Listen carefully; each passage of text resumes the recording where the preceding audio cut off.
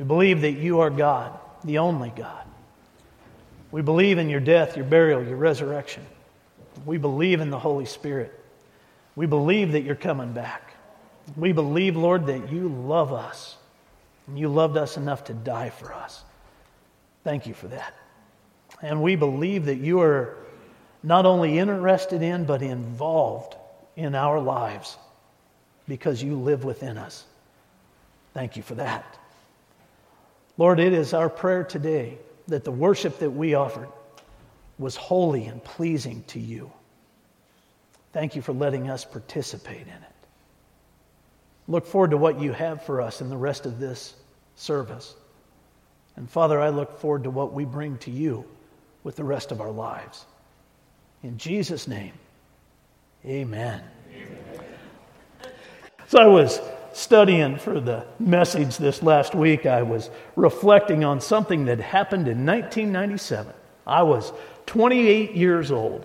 I am pretty convinced that I was the smartest I had ever been when I was 28 years old. I was the smartest I would ever be when I was 28 years old. And I measure that by situations like this. Now, I know I've shared this with you before, but it was really running through my mind this week as I was studying for the message. We were serving at a church in Colorado, and Father's Day was rapidly approaching.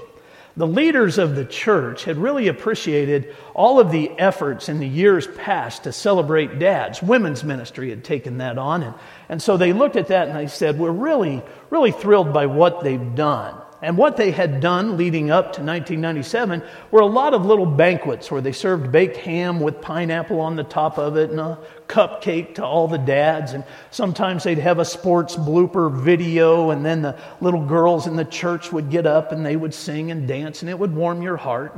And so the leaders were saying, that's been really good, but we'd like to do something different this year. And they looked at me and they said, Phil, would you take that on? Would you come up with something different for Father's Day to celebrate dads so we're not just throwing that to women's ministry? I said, I'd be happy to. But I wasn't sure what I was going to pull off. I'd never put together a Father's Day program.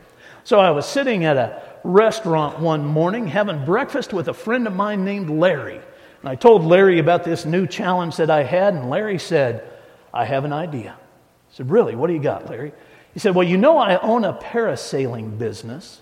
And I said, I do. He said, what if we just make that available to all of the dads in the congregation? We'll take all the dads parasailing for Father's Day. We'd have a big barbecue, and it'll be a great day. We'll take everybody parasailing. Sounded wonderful. Still sounds wonderful. But what you have to know about Larry's parasailing business is that it's different than what you're probably familiar with. Most parasailing companies happen out over water, or parasailing experiences happen out over water. They hook you up behind a boat and they tow you out into the water, and you sail up above the lake or the ocean or wherever you happen to be, and they drag you around for a while and then land you perfectly back on the target. Well, that's not the way Larry's worked, because let me remind you, I was serving at a church in Colorado. There's no oceans there. There are some big bodies of water, but there are no oceans. Larry's parasailing business happened over land. Here's the way it worked. Larry would strap you into a parachute, and then he would hook a 1,000-foot rope on the front of you at the local airport. Larry would tighten up the rope, and then he, through a radio, would tell you, 1, 2, 3, here we go. When he said 1, 2, 3, here we go, you were to take a giant step, as big of a step as you could, and then follow it up with 2 more as fast as you could. 3 steps, you'll go 1,000 feet up in the air. And you will go up very rapidly. This is the way it works. 1, 2, 3, here we go. 1 step, 2 step, 3 step. In 5 seconds, you are 1,000 feet up in the air. Now, Larry still has you tethered to the back of his truck. Through the radio that he holds in his hand into your headset, Larry tells you ahead of time, I'm going to give you 1 command, but I'll say it 3 times. I'm going to tell you to cut away, but I'll say cut away, cut away, cut away. When I say cut away 3 times, pull the ripcord and the rope will fall back to the ground. Works perfectly, by the way. So cut away, cut away, cut away, psh, rope goes down. From that point, you're skydiving. That's exactly what it is. You are skydiving. Now, if you've never been skydiving before, it could be a little bit overwhelming to think about that. So Larry says, I will talk you through everything you need to do. As you're coming down, if you're listing to one side, I'll tell you to pull on the other side. I will watch you all the way down. As you get close to the ground, at 20 feet above the ground, I will tell you to pull both sides, and that will start to collapse your parachute, and you will come down to the ground gently, and it'll be a perfect landing. All you have to do is listen to me. Oh, we got excited. We got excited. So we put out a sign-up sheet for all the dads. Told them that we were going to grill steaks out at the airport Sunday afternoon after we had been in church for Father's Day. And every dad that was willing to could put their name on this and they could go parasailing for free. It's going to be a great day. All of the dads that were brave enough to sign up did, and the other dads said, we're going to come watch because certainly there's going to be a big muddy splat at some point. So we want to be there. Church was over. Everybody got in their rigs. We went out to the airport, and of course they had to decide who was going to be the first one to go 1,000 feet up in the air, tethered to the back of Larry's truck. And I was the youth minister, and Matt, you know how this works. That meant I went to the top of the list. And so I was the first one strapped in. Tina was watching at that particular time with just our oldest son, Nick. They were standing over on the side. Nick started to cry.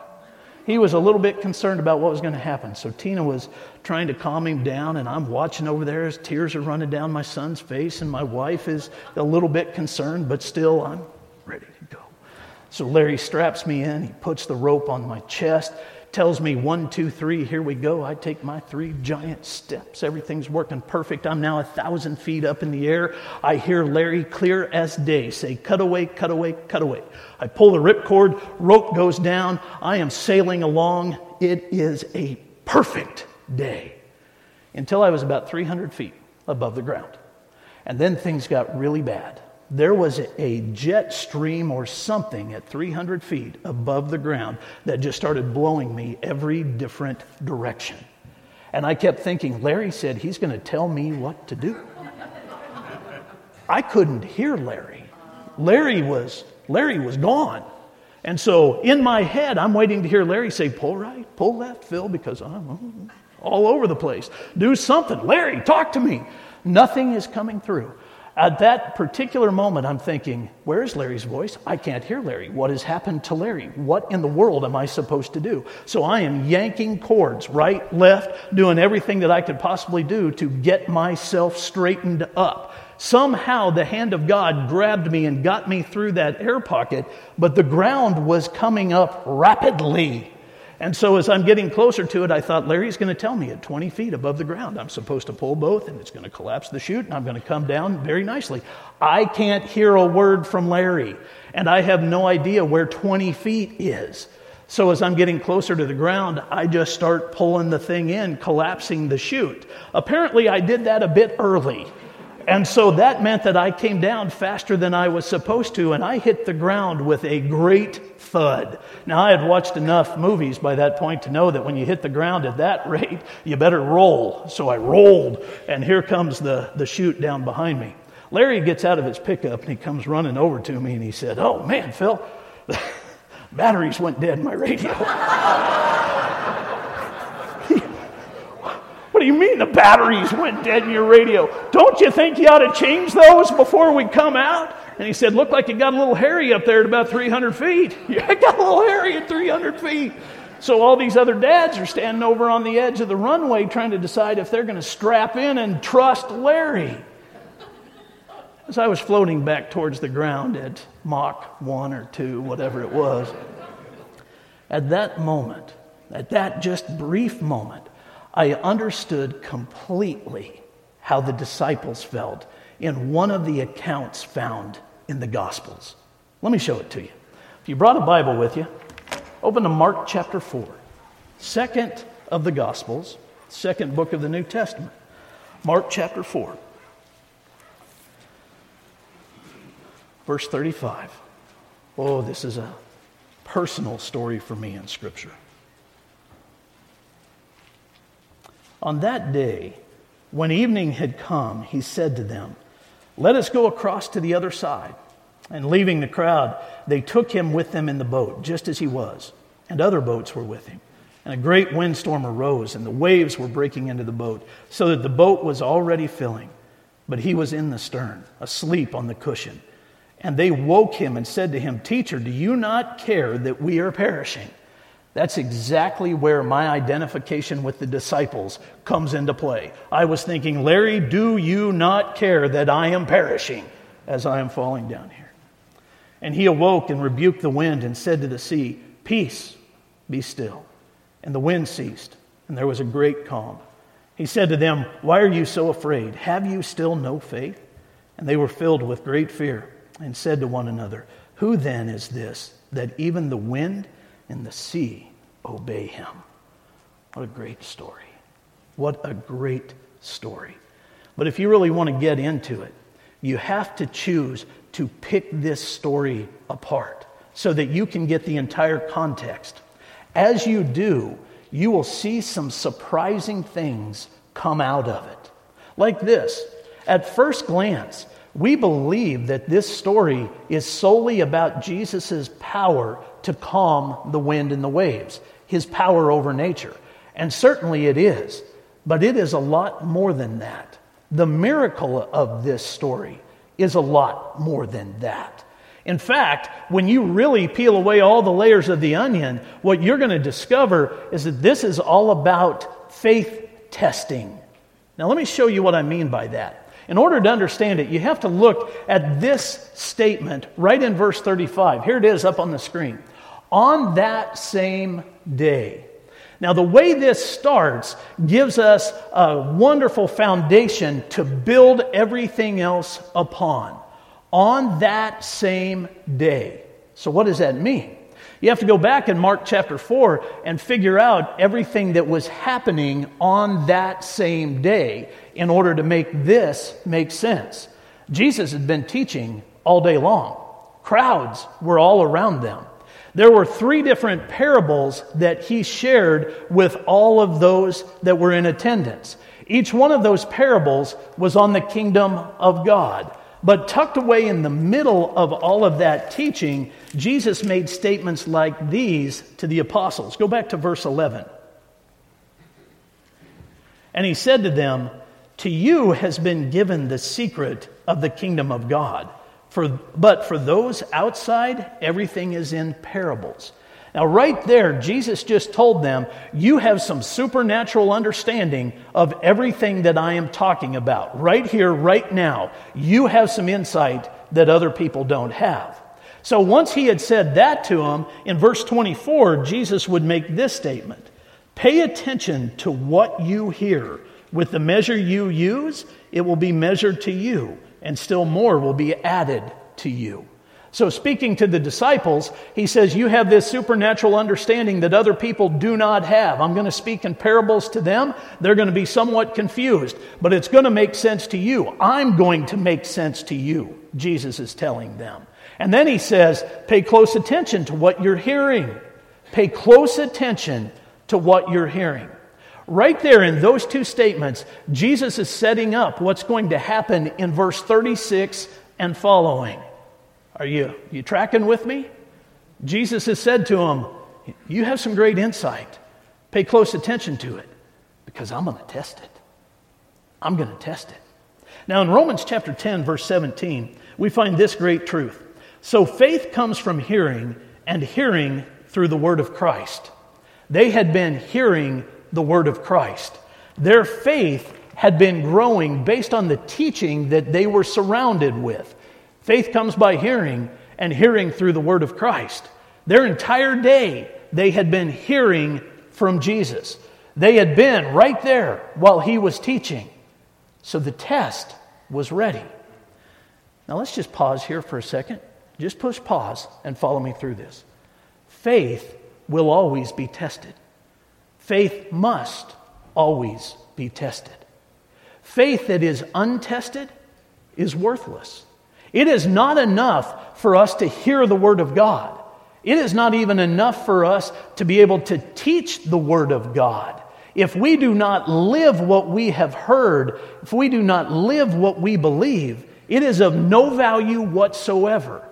So faith has to be tested. The things that we have been taught have to be tested. The things that we have learned have to be tested. It is a necessary part of our relationship with God. But it is a tough part of our relationship with God. Most of us would try to do everything possible to avoid the testing. But it doesn't have to be that way. It really doesn't.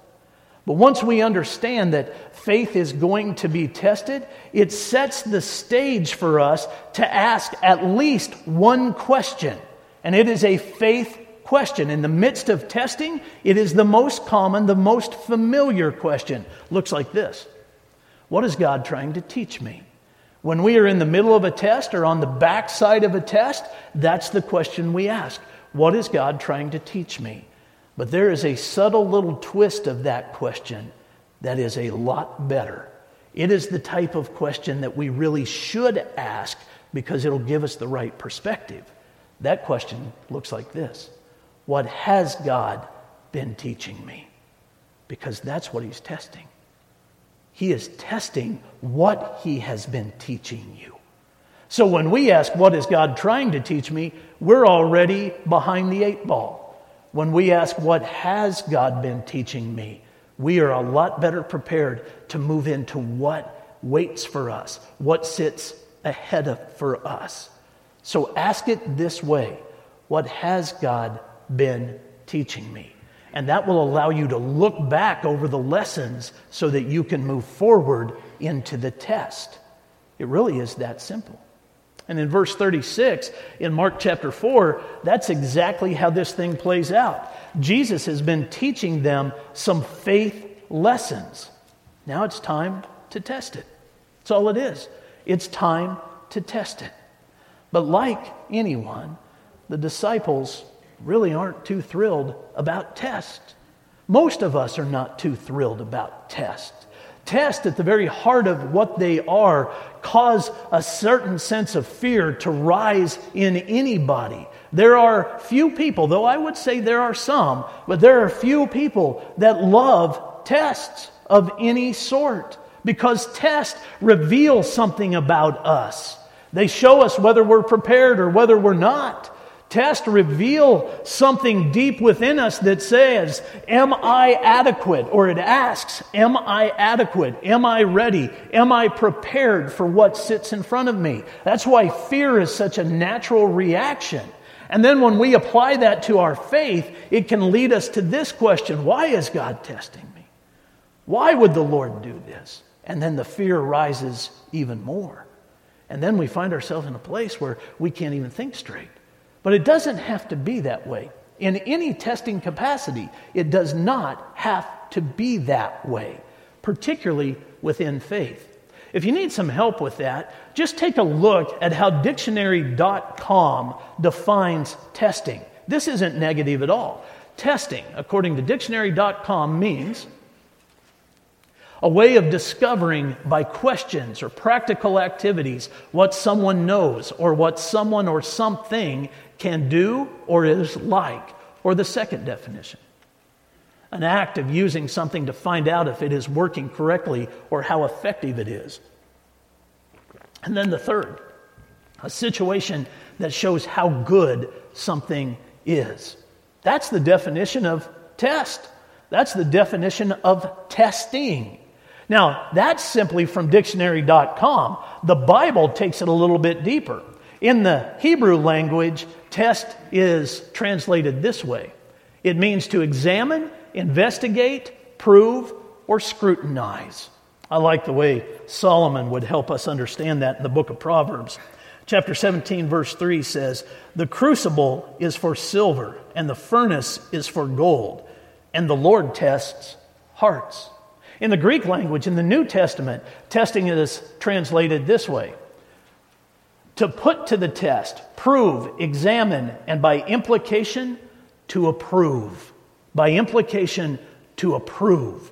So in the New Testament, when we read about God testing us, we have to know that it has an ultimate purpose so that God can approve our faith, so that He can approve our walk with Him. The Apostle Paul would say this in 1 Thessalonians chapter 2, verses 3 and 4. For our appeal does not spring from error or impurity or any attempt to deceive. But just as we have been approved by God to be entrusted with the gospel, so we speak, not to please man, but to please God, who tests our hearts.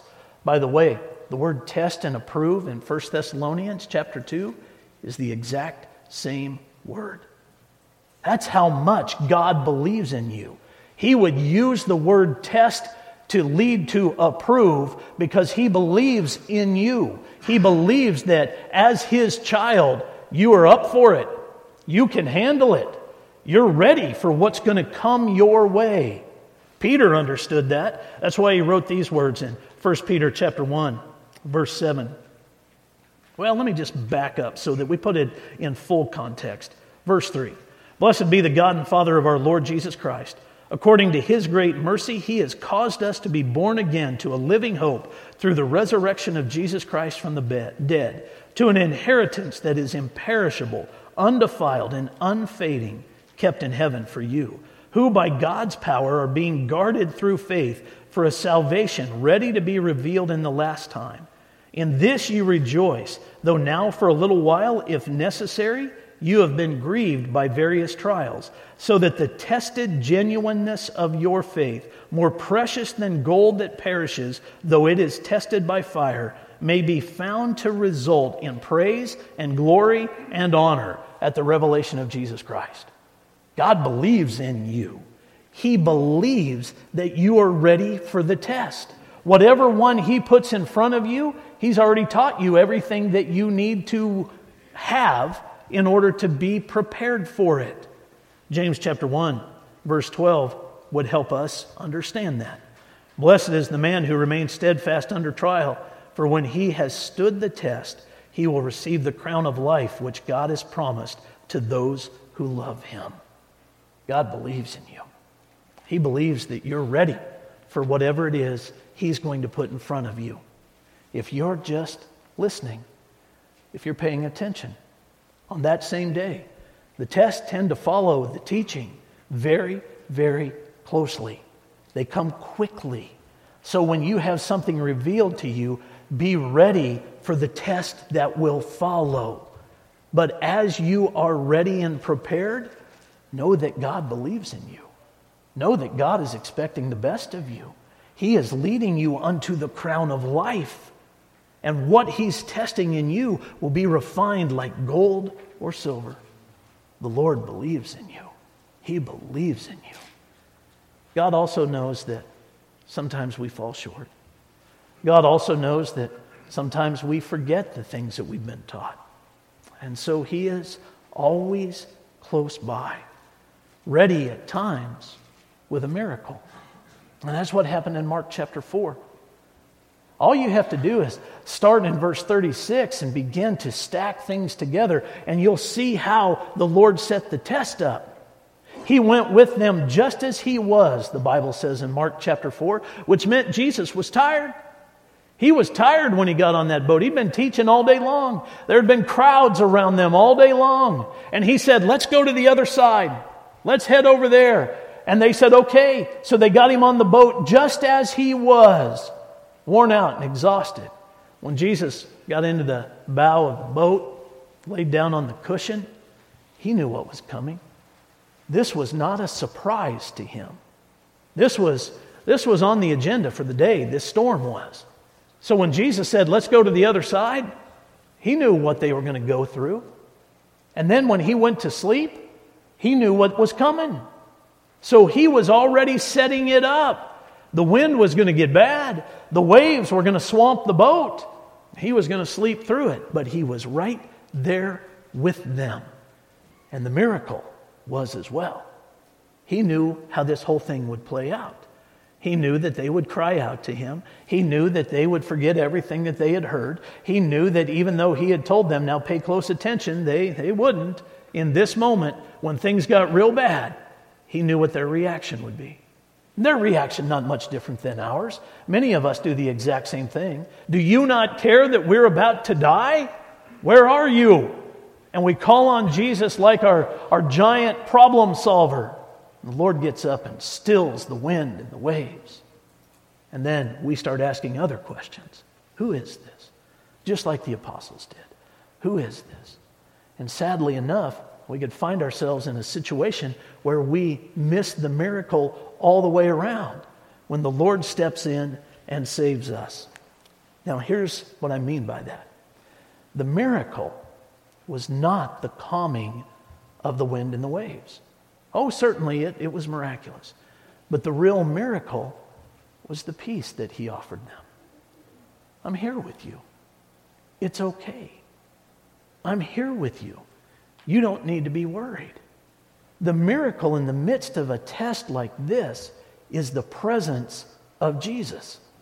That's the miracle. It's okay. And they could have missed it without ever opening their eyes to what was happening. It's entirely possible that we would do the same if we weren't ready for the test. Let me encourage you to make sure you are. And there is a simple way to do that by taking a quiz before the test. You remember quizzes when you were in school? We have students with us right now. If I said, do you remember the last quiz you took? Do you remember? Do you remember the last quiz you took? If you're still in school, shake your head, yes. Quizzes are given for a reason. They are given to prepare us for the test that is coming. That's why teachers give quizzes, to prepare you for the test that is coming. And so maybe you need to take a quiz. And you might say, preacher, what in the world are you talking about? What is a faith quiz? Well, I'll show it to you. Open up to the book of 2 Corinthians, chapter 13, verse 5. 2 Corinthians chapter 13, verse 5. If you're a note taker, you might want to write faith quiz in the margin of your Bible.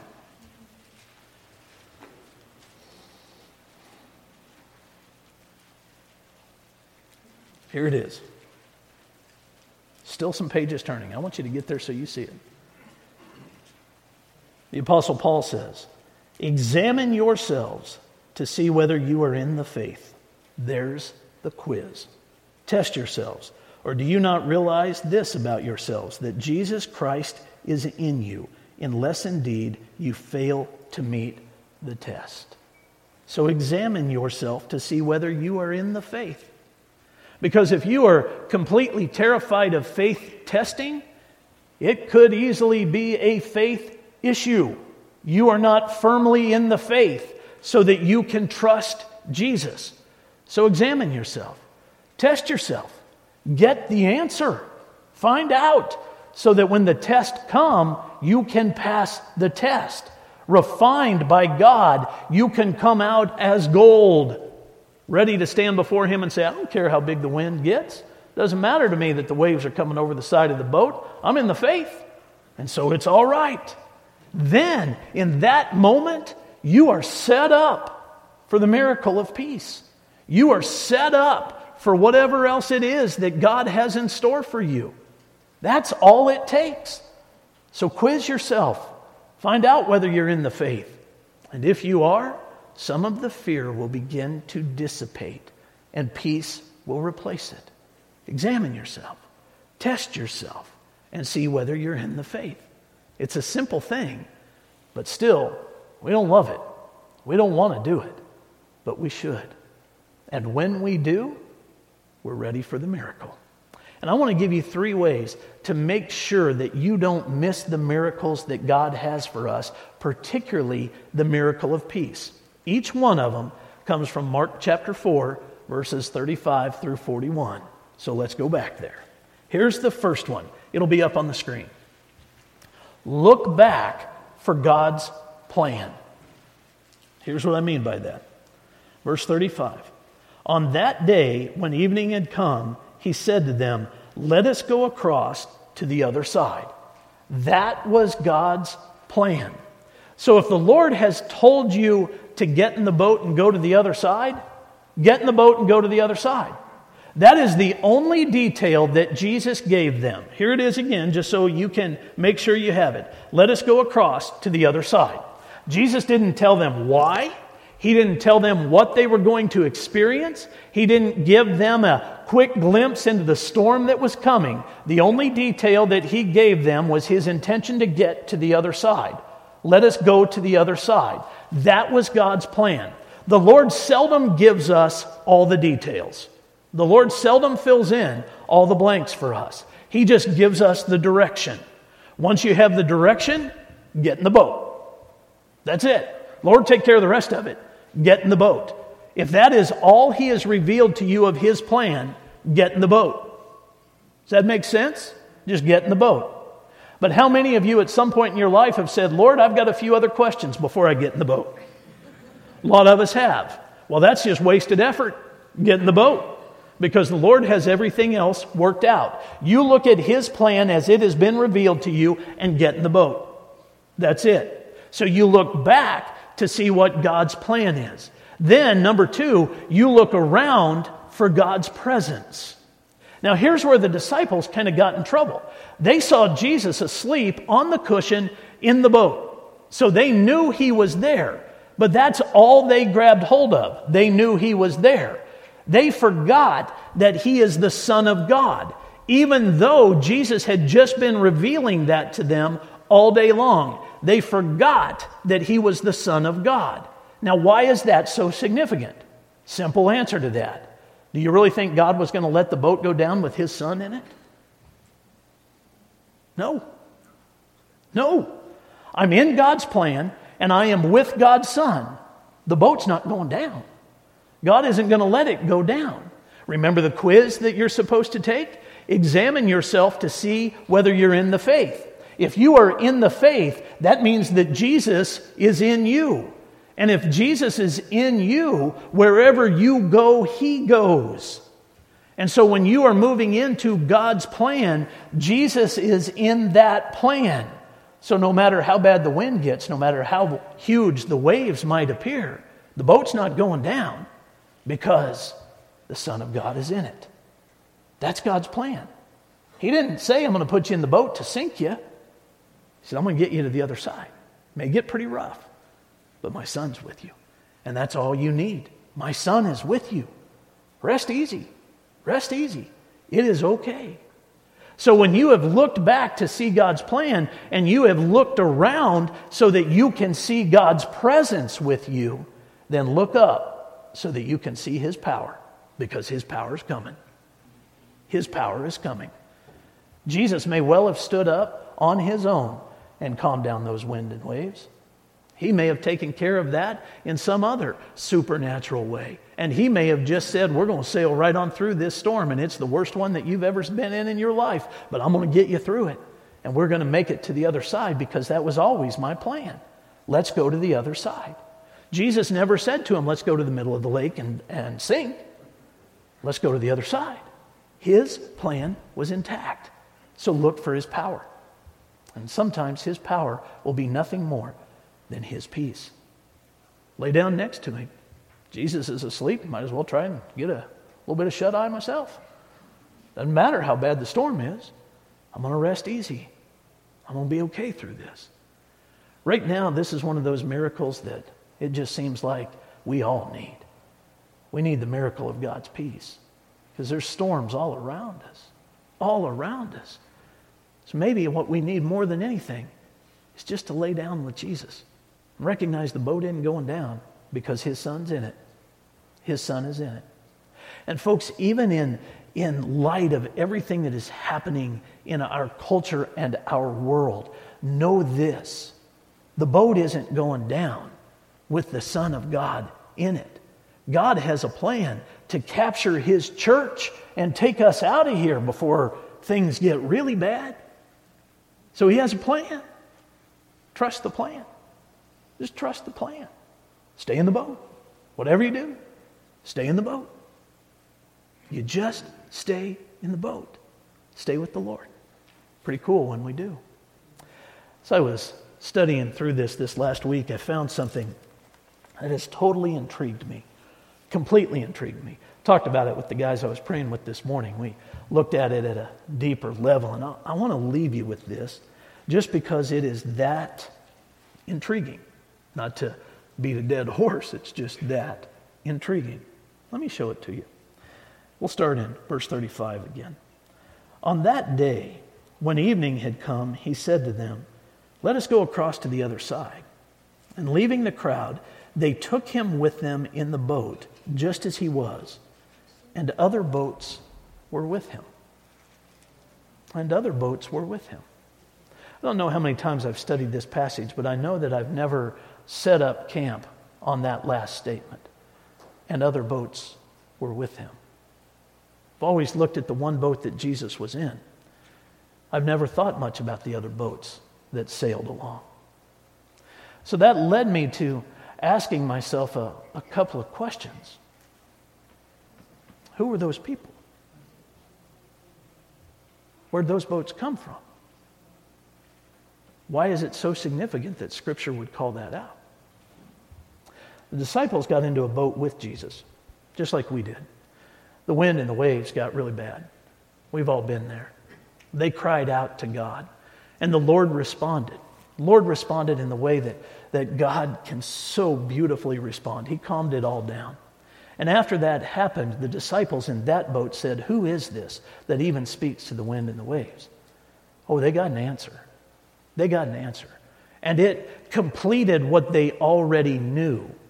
He's the one who can calm the sea. Because of their experience with the Lord and their experience with the Old Testament, there's a couple other things they knew, like these. Only God splits the sea, so they already knew that the Lord, Jehovah God, had authority over the ocean.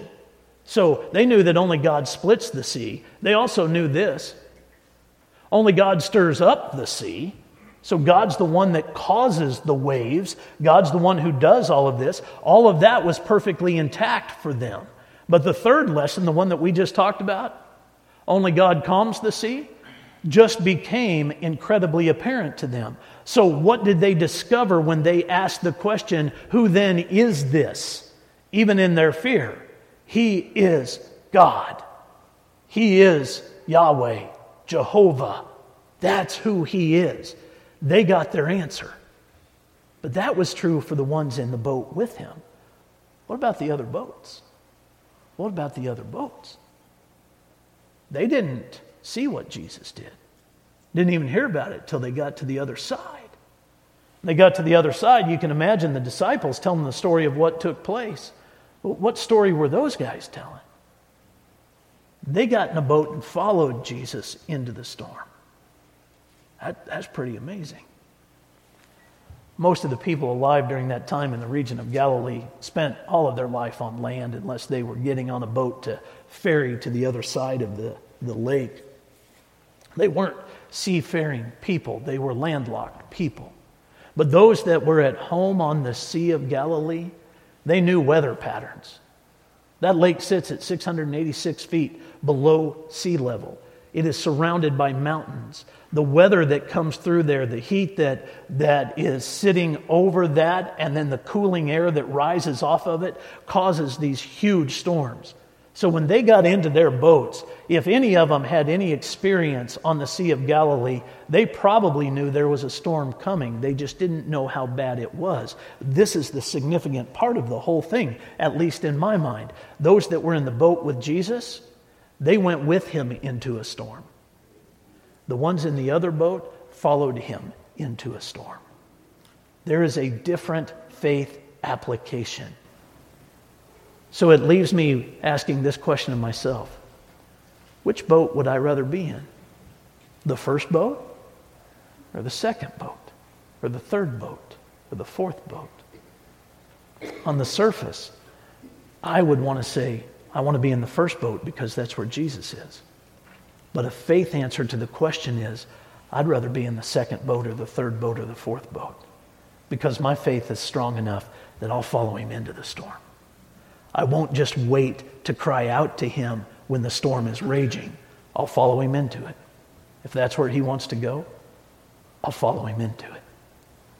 The miracle was peace and presence and faith. Look past the surface of the miracle and see the truth of it. Why don't you stand with me?